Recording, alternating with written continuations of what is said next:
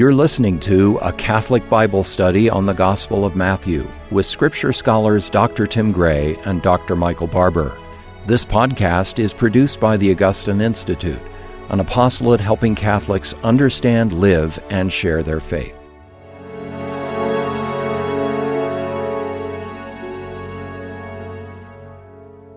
Welcome to Form Now. I'm Tim Gray, president of the Augustine Institute, and joining me is Dr. Michael Barber, who's a professor here of Scripture. And we're going to continue our Bible study in the Gospel of Matthew. So you're welcome to grab your Bible, open it up, and we're just kind of in a leisurely way, working our way slowly but carefully through the Gospel of Matthew. And I hope you can join us. We're in Matthew chapter 12, and we're going to start off with verse 9. So we're going to talk about the healing of the man with the withered hand in the midst of the synagogue with Jesus, and the Pharisees, staring Jesus down and upset that he might do a healing on the Sabbath. So let's start the story. Michael, you want to give us the first few verses and set the stage? Sure. Actually, I'd just like to start with the first verse because there's an important detail there. He went on from there and entered their synagogue. Now, this is a really important verse for many people in discussions of how to place the Gospel of Matthew.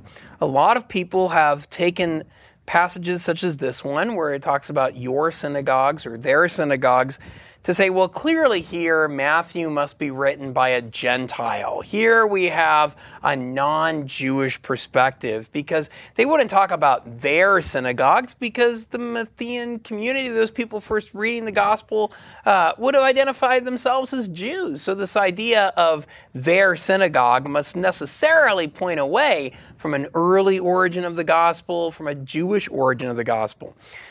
A lot of research has been done lately on synagogues, and we actually talk about this quite a bit, don't we, Tim? Mm-hmm. You've been to the Holy Land. You were there when they excavated one of the most important preserved synagogues, Magdala, right? Early on, that was amazing to see Magdala, that. The best preserved first century synagogue. Yeah, you could still see the ink on the wall, in fact, So it's really an amazing discovery. There's been a lot of discoveries of ancient synagogues and a lot of research done on it. And one thing we know now is that there were basically two different kinds of synagogues in Jesus' day. One kind was like a municipal center. This is where, if you were Jewish, you would go for legal cases and so on and so forth. But then there were other kinds of synagogues that were associated with particular groups. So we know, for example, Philo talks about the Essenes had their own synagogue. In the book of Acts, we read about the synagogue of the freedmen. These were former slaves who came together. It's what we refer to as voluntary associations, as a technical term. So there are two different kinds of synagogues. And when it talks about Jesus going into their synagogue, most likely here we have in view a synagogue that is especially controlled by people who are sympathetic to the Pharisees. All right, so it's an important bit of context, because we're going to see the Pharisees are going to play an important role in the story, right? Mm-hmm. All right, and so there was a man there with a withered hand, and they asked Jesus, is it lawful to heal on the Sabbath? Now, they're not asking Jesus this question because they have a genuine interest in carefully abiding by the law. This is a trap, right? So they want to catch Jesus in doing something that they can pin on him. Exactly, so that they might accuse him. That's right. And of course, that's one of the titles for the devil. He's the accuser. Satan. Yeah, literally. Satan. Right? Satan means accuser. Right. And so this is the devil's work, is to accuse. And so that's why I always think, once we get a sense of that, and we'll see that here, they want to accuse Jesus. But just in our own everyday lives, in our political life, seeking always to make an accusation. We don't want to fall into that habit of being the accuser or a accuser, because that's really the role of the devil. And he's always accusing God's righteous and out to give them charges, false charges usually. He's also the deceiver as well as the accuser. But anyhow, here we see what Jesus will later refer to the scribes and Pharisees as a brood of vipers, because they act like the ancient serpent, the devil. And here we have them imitating that ancient serpent. Yeah, it's interesting. So Satan literally means accuser, and the idea is like a legal context, right? We have a courtroom and you have an accuser. But the word for devil, diabolos, actually also means slanderer. So the accuser is not, if he's demonic, right? If he's diabolical, the term diabolos, term for demon, is actually applied to Haman in the story of Esther. He is, in the Greek version, he is a slanderer, right? So Satan accuses, and his accusations are lies. His accusations are not based in reality, and we're going to see something along those lines here. Now, the question is, can Jesus work a miracle, right? So is it okay to heal someone? Is it okay to do a work on the Sabbath? And he said to them, which one of you who has a sheep, if it falls into a pit on the Sabbath, will not take hold of it and lift it out? Of how much more value is a man than a sheep? So it is lawful to do good on the Sabbath. Now, what's fascinating about this is we know Jesus is in a sort of Pharisaical, if you will, synagogue, because Jesus says, well, any of you would rescue an animal on the Sabbath. Well, we know that there were Jews who thought you couldn't rescue an animal on a Sabbath. This is from the Dead Sea Scrolls, one of the famous Dead Sea Scrolls, the Damascus document. Says, no one should help an animal give birth on the Sabbath day, and if it falls into a well or a pit, he should not take it out on the road. So, he should not take it out on the Sabbath. So, in the Dead Sea Scrolls, which is an ancient collection of Jewish works, we have the writings of a group typically associated with another Jewish group known as the Essenes. And so we know that there were divisions in Jesus' day. Different Jews had different interpretations of the Torah. Jesus is in a place where it's like, all of us here are in agreement that you should save an animal on the Sabbath. And of course, in this, the Pharisees were widely seen as being merciful because animals were expensive. This is like losing your car, an ox or something like that. It was hard to replace for people who didn't have a lot of means. And in an agrarian society where farming is your primary source of income, to lose your animal, if the animal died in a pit, you didn't save it, yikes. So the Pharisees were actually seen by many people in their day as merciful and lenient, right? But not in this case. In this case, they're seeking to trap Jesus. And so Jesus says to the man, stretch out your hand. And the man stretched it out, and it was restored, healthy like the other. All right, now I'm going to stop here because I've heard you talk about these miracles where Jesus commands people to do the impossible. I love the lesson. I love that message. Why don't I just turn it over to you for that? Yeah. You're kind, Michael. I do. I'm so struck by this story and several of them like them, where Jesus is going to tell him to do something he can't do. If you think about it rationally, I mean, the one thing this guy can't do is stretch out his hand. And Jesus doesn't say, be healed. Right. He's not like a televangelist or somebody else. He's not saying, be healed. He doesn't put his hands, does that feel warm? Can you wiggle your fingers? No, Jesus simply gives him a command. Stretch out your hand. And, this man's hand is withered. He can't stretch it out. But Jesus tells him to do exactly what he can't do.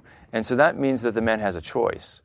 He can say, well, Lord, my hand's withered. I have this deformity. I can't do it. Or he can try to obey and trust Jesus' word to affect what it signifies. That when Jesus says, stretch out your hand, that if Jesus, and this is one of the things that St. Augustine loved, if God commands something, then he will give the grace to obey it. And so here this man has this command, stretch out your hand. So he trusts Jesus, and he stretches out his hand. And it's so extraordinary.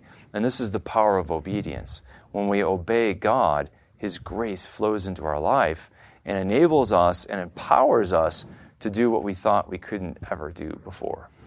It's such an important lesson, and this is what Jesus is calling us all to do, things that are impossible. Yeah. And so when we read the stories of Jesus, we've already talked about this, performing miracles, we see the invisible realities of the sacraments made visible. And in the sacraments, Jesus is healing us so that we can do things that we may have thought were impossible.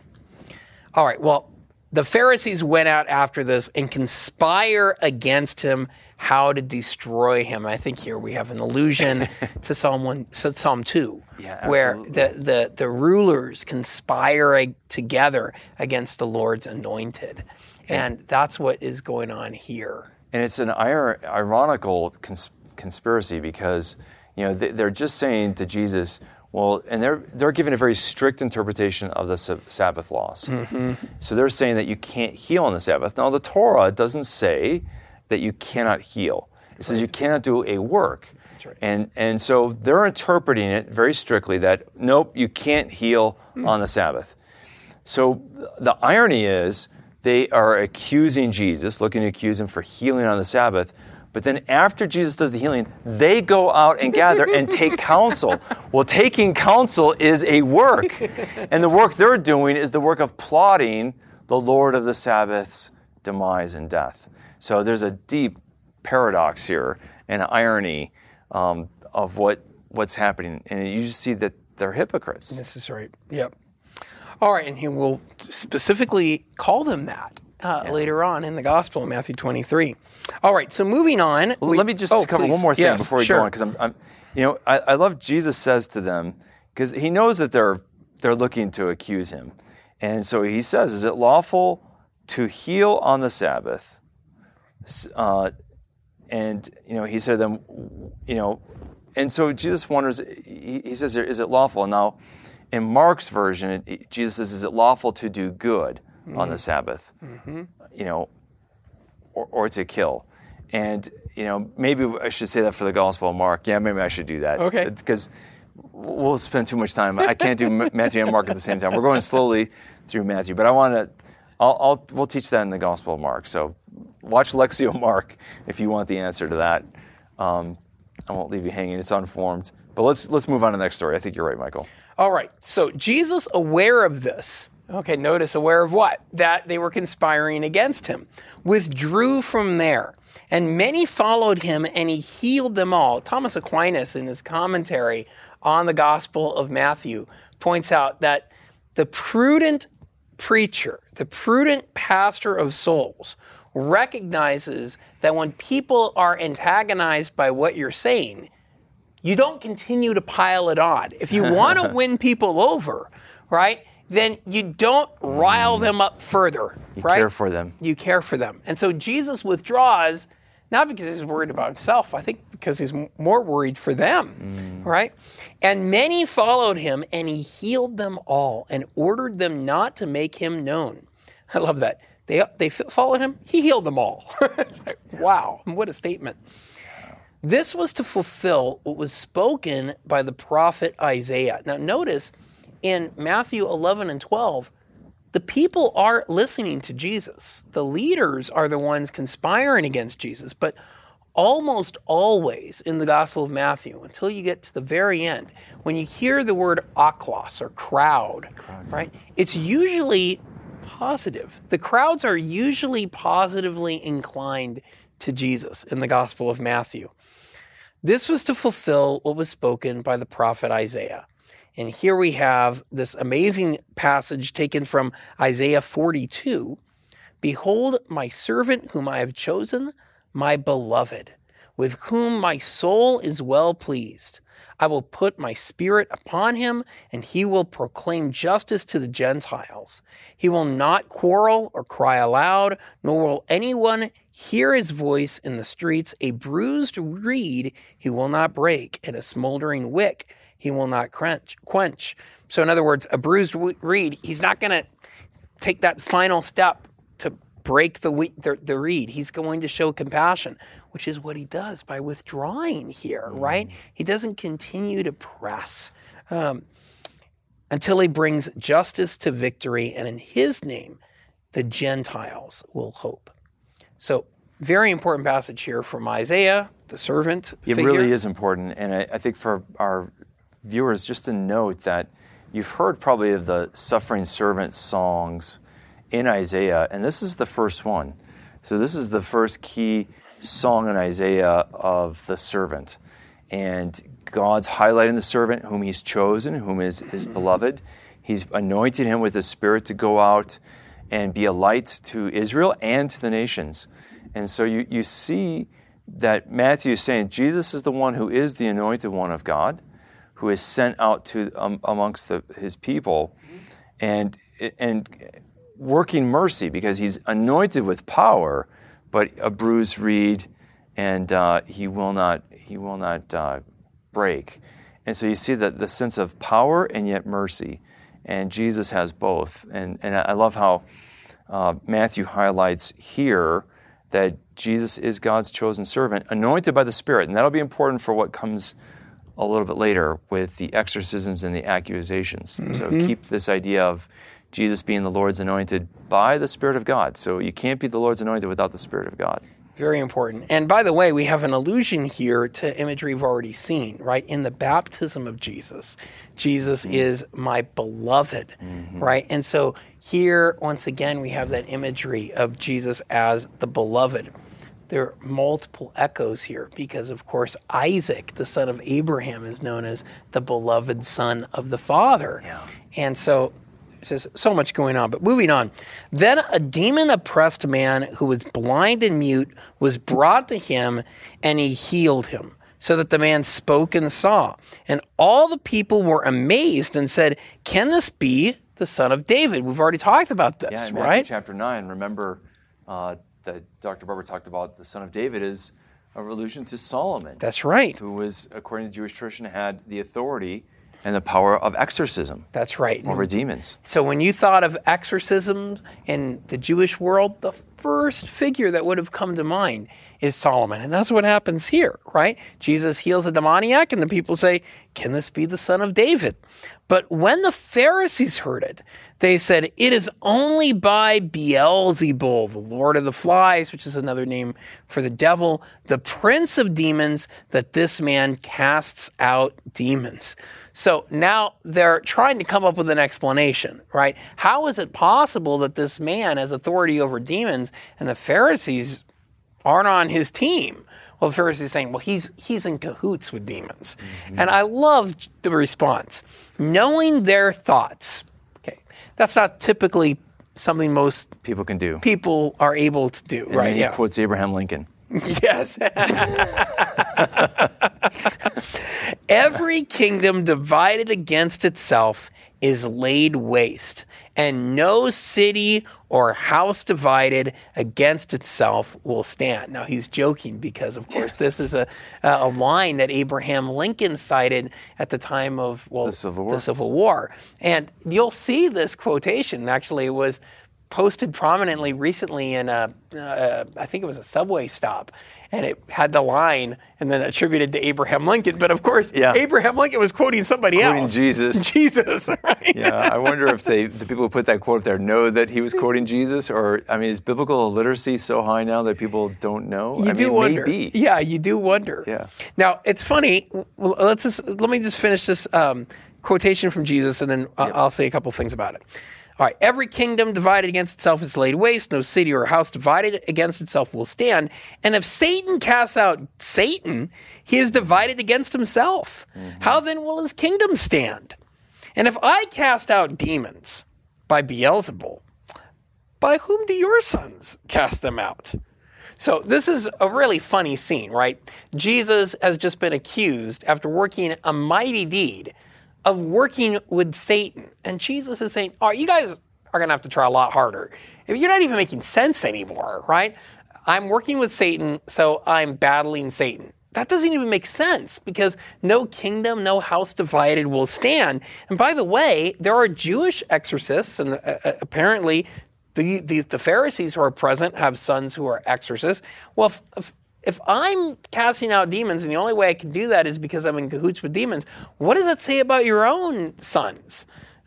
You guys don't want to go there, right? So they're not even making sense. And by the way, this is what happens when we refuse to recognize God's will for our lives and God's activity in our life. Oftentimes, we become irrational, right? We don't even, the response that we have to God in a rebellious spirit isn't even logical anymore. And you see this in our culture, right? You see this in the world. Well, people will level charges against the faith, against believers. It doesn't even make sense, right? But there is a further allusion here, by the way, and that is he's the son of David. Well, every kingdom divided against itself will not stand. What happened after Solomon? The kingdom of Solomon was divided, and the temple, the house, ended up being destroyed by the Babylonians.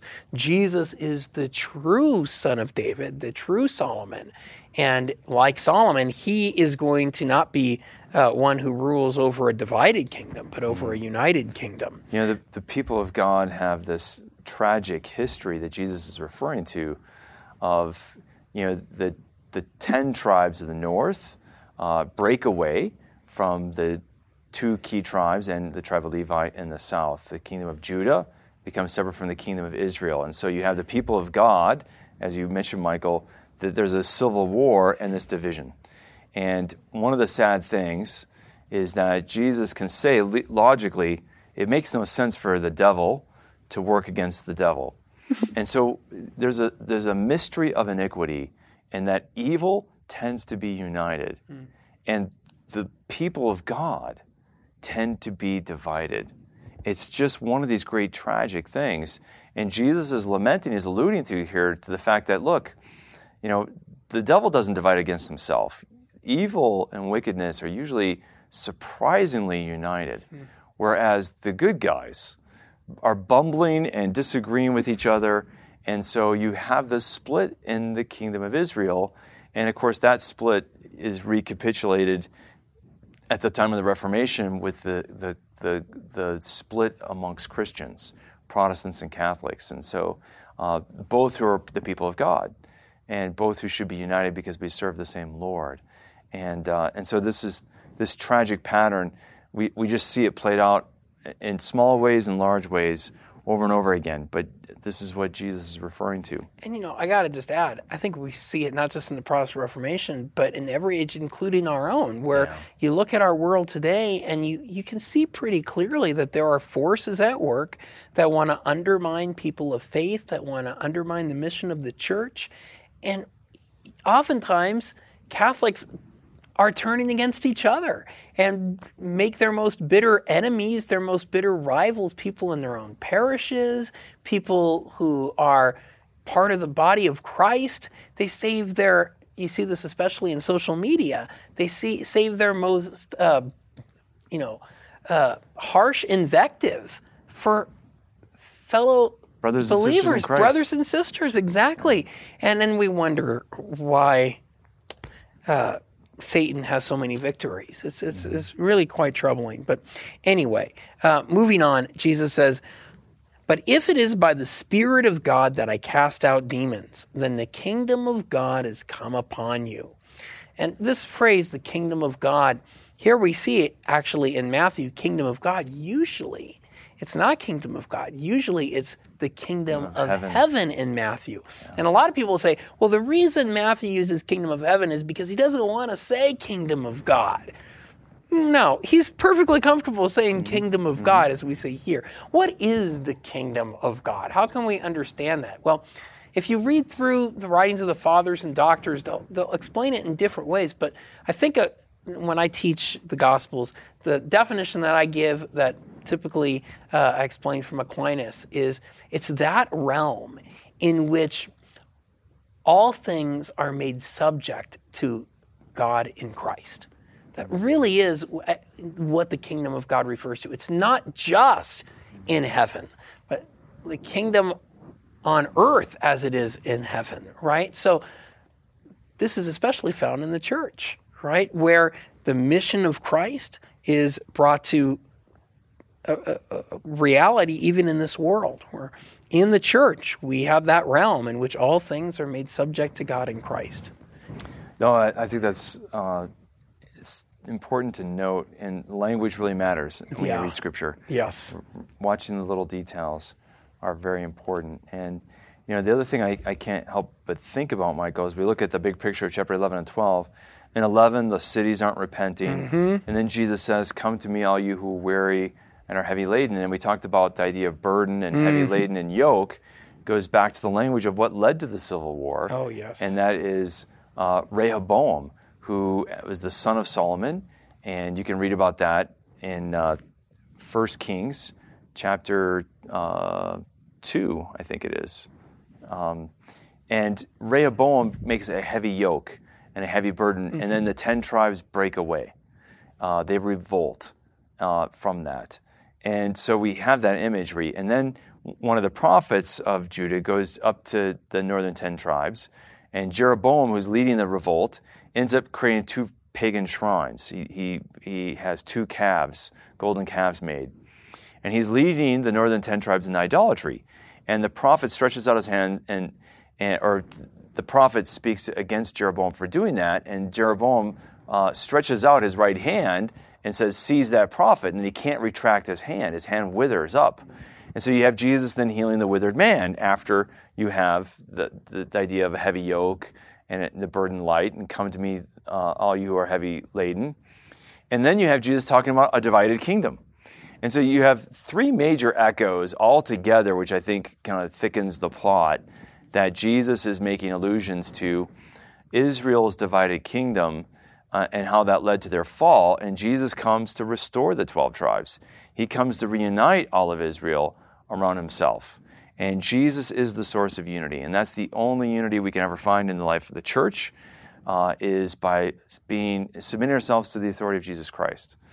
And that's so important. And when we lose that submission to Jesus' kingship, then the unity fractures. And Jesus will go on to therefore say, how can someone enter a strong man's house and plunder his goods unless he first binds the strong man, which is the image, of course, of Satan here? Then indeed he may plunder his house. So Jesus is going to bind the strong man, Satan. And we go on to read that whoever is not with me is against me, and whoever does not gather with me scatters. And so there's that idea again of unity. Christ is the one who's bringing us together. Satan is the one who wants to divide us. Satan is the one who wants to keep us at each other's throats. Satan is the one who wants to turn us into the accuser of the brethren. That's so important to note. And that disunity is not just at the global level of, are we going to have this synod of bishops breaking away from the Pope? Are we going to have this kind of division in the church? But it also goes back to our own families. Marriage is being divided. This is the kind of thing that has to do with our everyday life, with families, and with everybody. That's and in crucial. Our workplaces. Exactly. Right. Yeah, so often. In workplaces, you'll find those kinds of divisions. Sin has sow sin and you reap division. Sow love and you reap unity, and that's a really important distinction, and it's an important difference to note. So that's going to be important for us to know. So we only have, I think, a couple minutes left, Michael. Yeah, so, we're getting to this line about blasphemy against the Holy Spirit, and I'd like to kind of save that for next time, because it requires a bit of explanation. Yeah, that's a head scratcher for a lot of people, right? And it gives people. It's a good cliffhanger. Right? Exactly. What does it mean to? Yeah. Because Jesus says every sin and blasphemy will be forgiven people, but the blasphemy against the Spirit will not be forgiven. Uh-oh. Did I do that? Maybe when I was in second grade or something, and now I can't be forgiven. That's it. Yeah. We'll need to talk about that. Yeah, and it's unlikely that you did that, by the way. Right. Yes. We'll talk about what that is next time. So next time for your homework, the good thing is you don't have a lot of reading assignments from us because we go slowly. We're leaving few stones unturned, which is kind of our favorite way of doing things. So I hope you don't mind. We're just leisurely going through the Gospel of Matthew, but read the rest of the Gospel of Matthew chapter 12 for next time.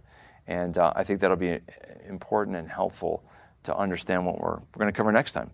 Absolutely. And I'd also encourage you to read Psalm 1 for next time, which will be important in to the backdrop of our next little pericope. Terrific.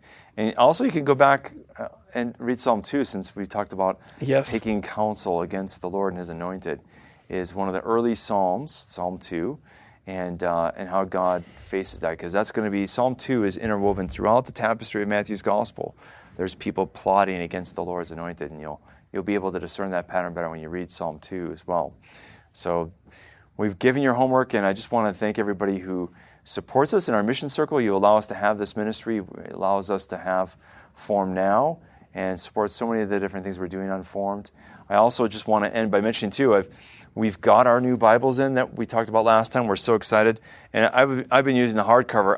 I love the hardcover. It's so sturdy. It's the sturdiest hardcover Bible I've ever seen, I have to say. And we want to make it high quality, but it just opens up. All of our Bibles open up and make it easy for you to read and study the Word of God. So I want to let you know you can get that at Catholic.market. And I want to thank everybody who's part of our mission circle and supports us. May the Lord bless and keep you. God bless. You can watch this Bible study in video format by visiting formed.org.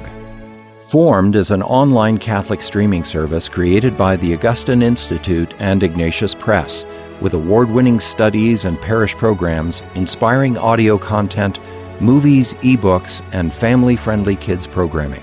To support the mission of the Augustine Institute, please visit missioncircle.org.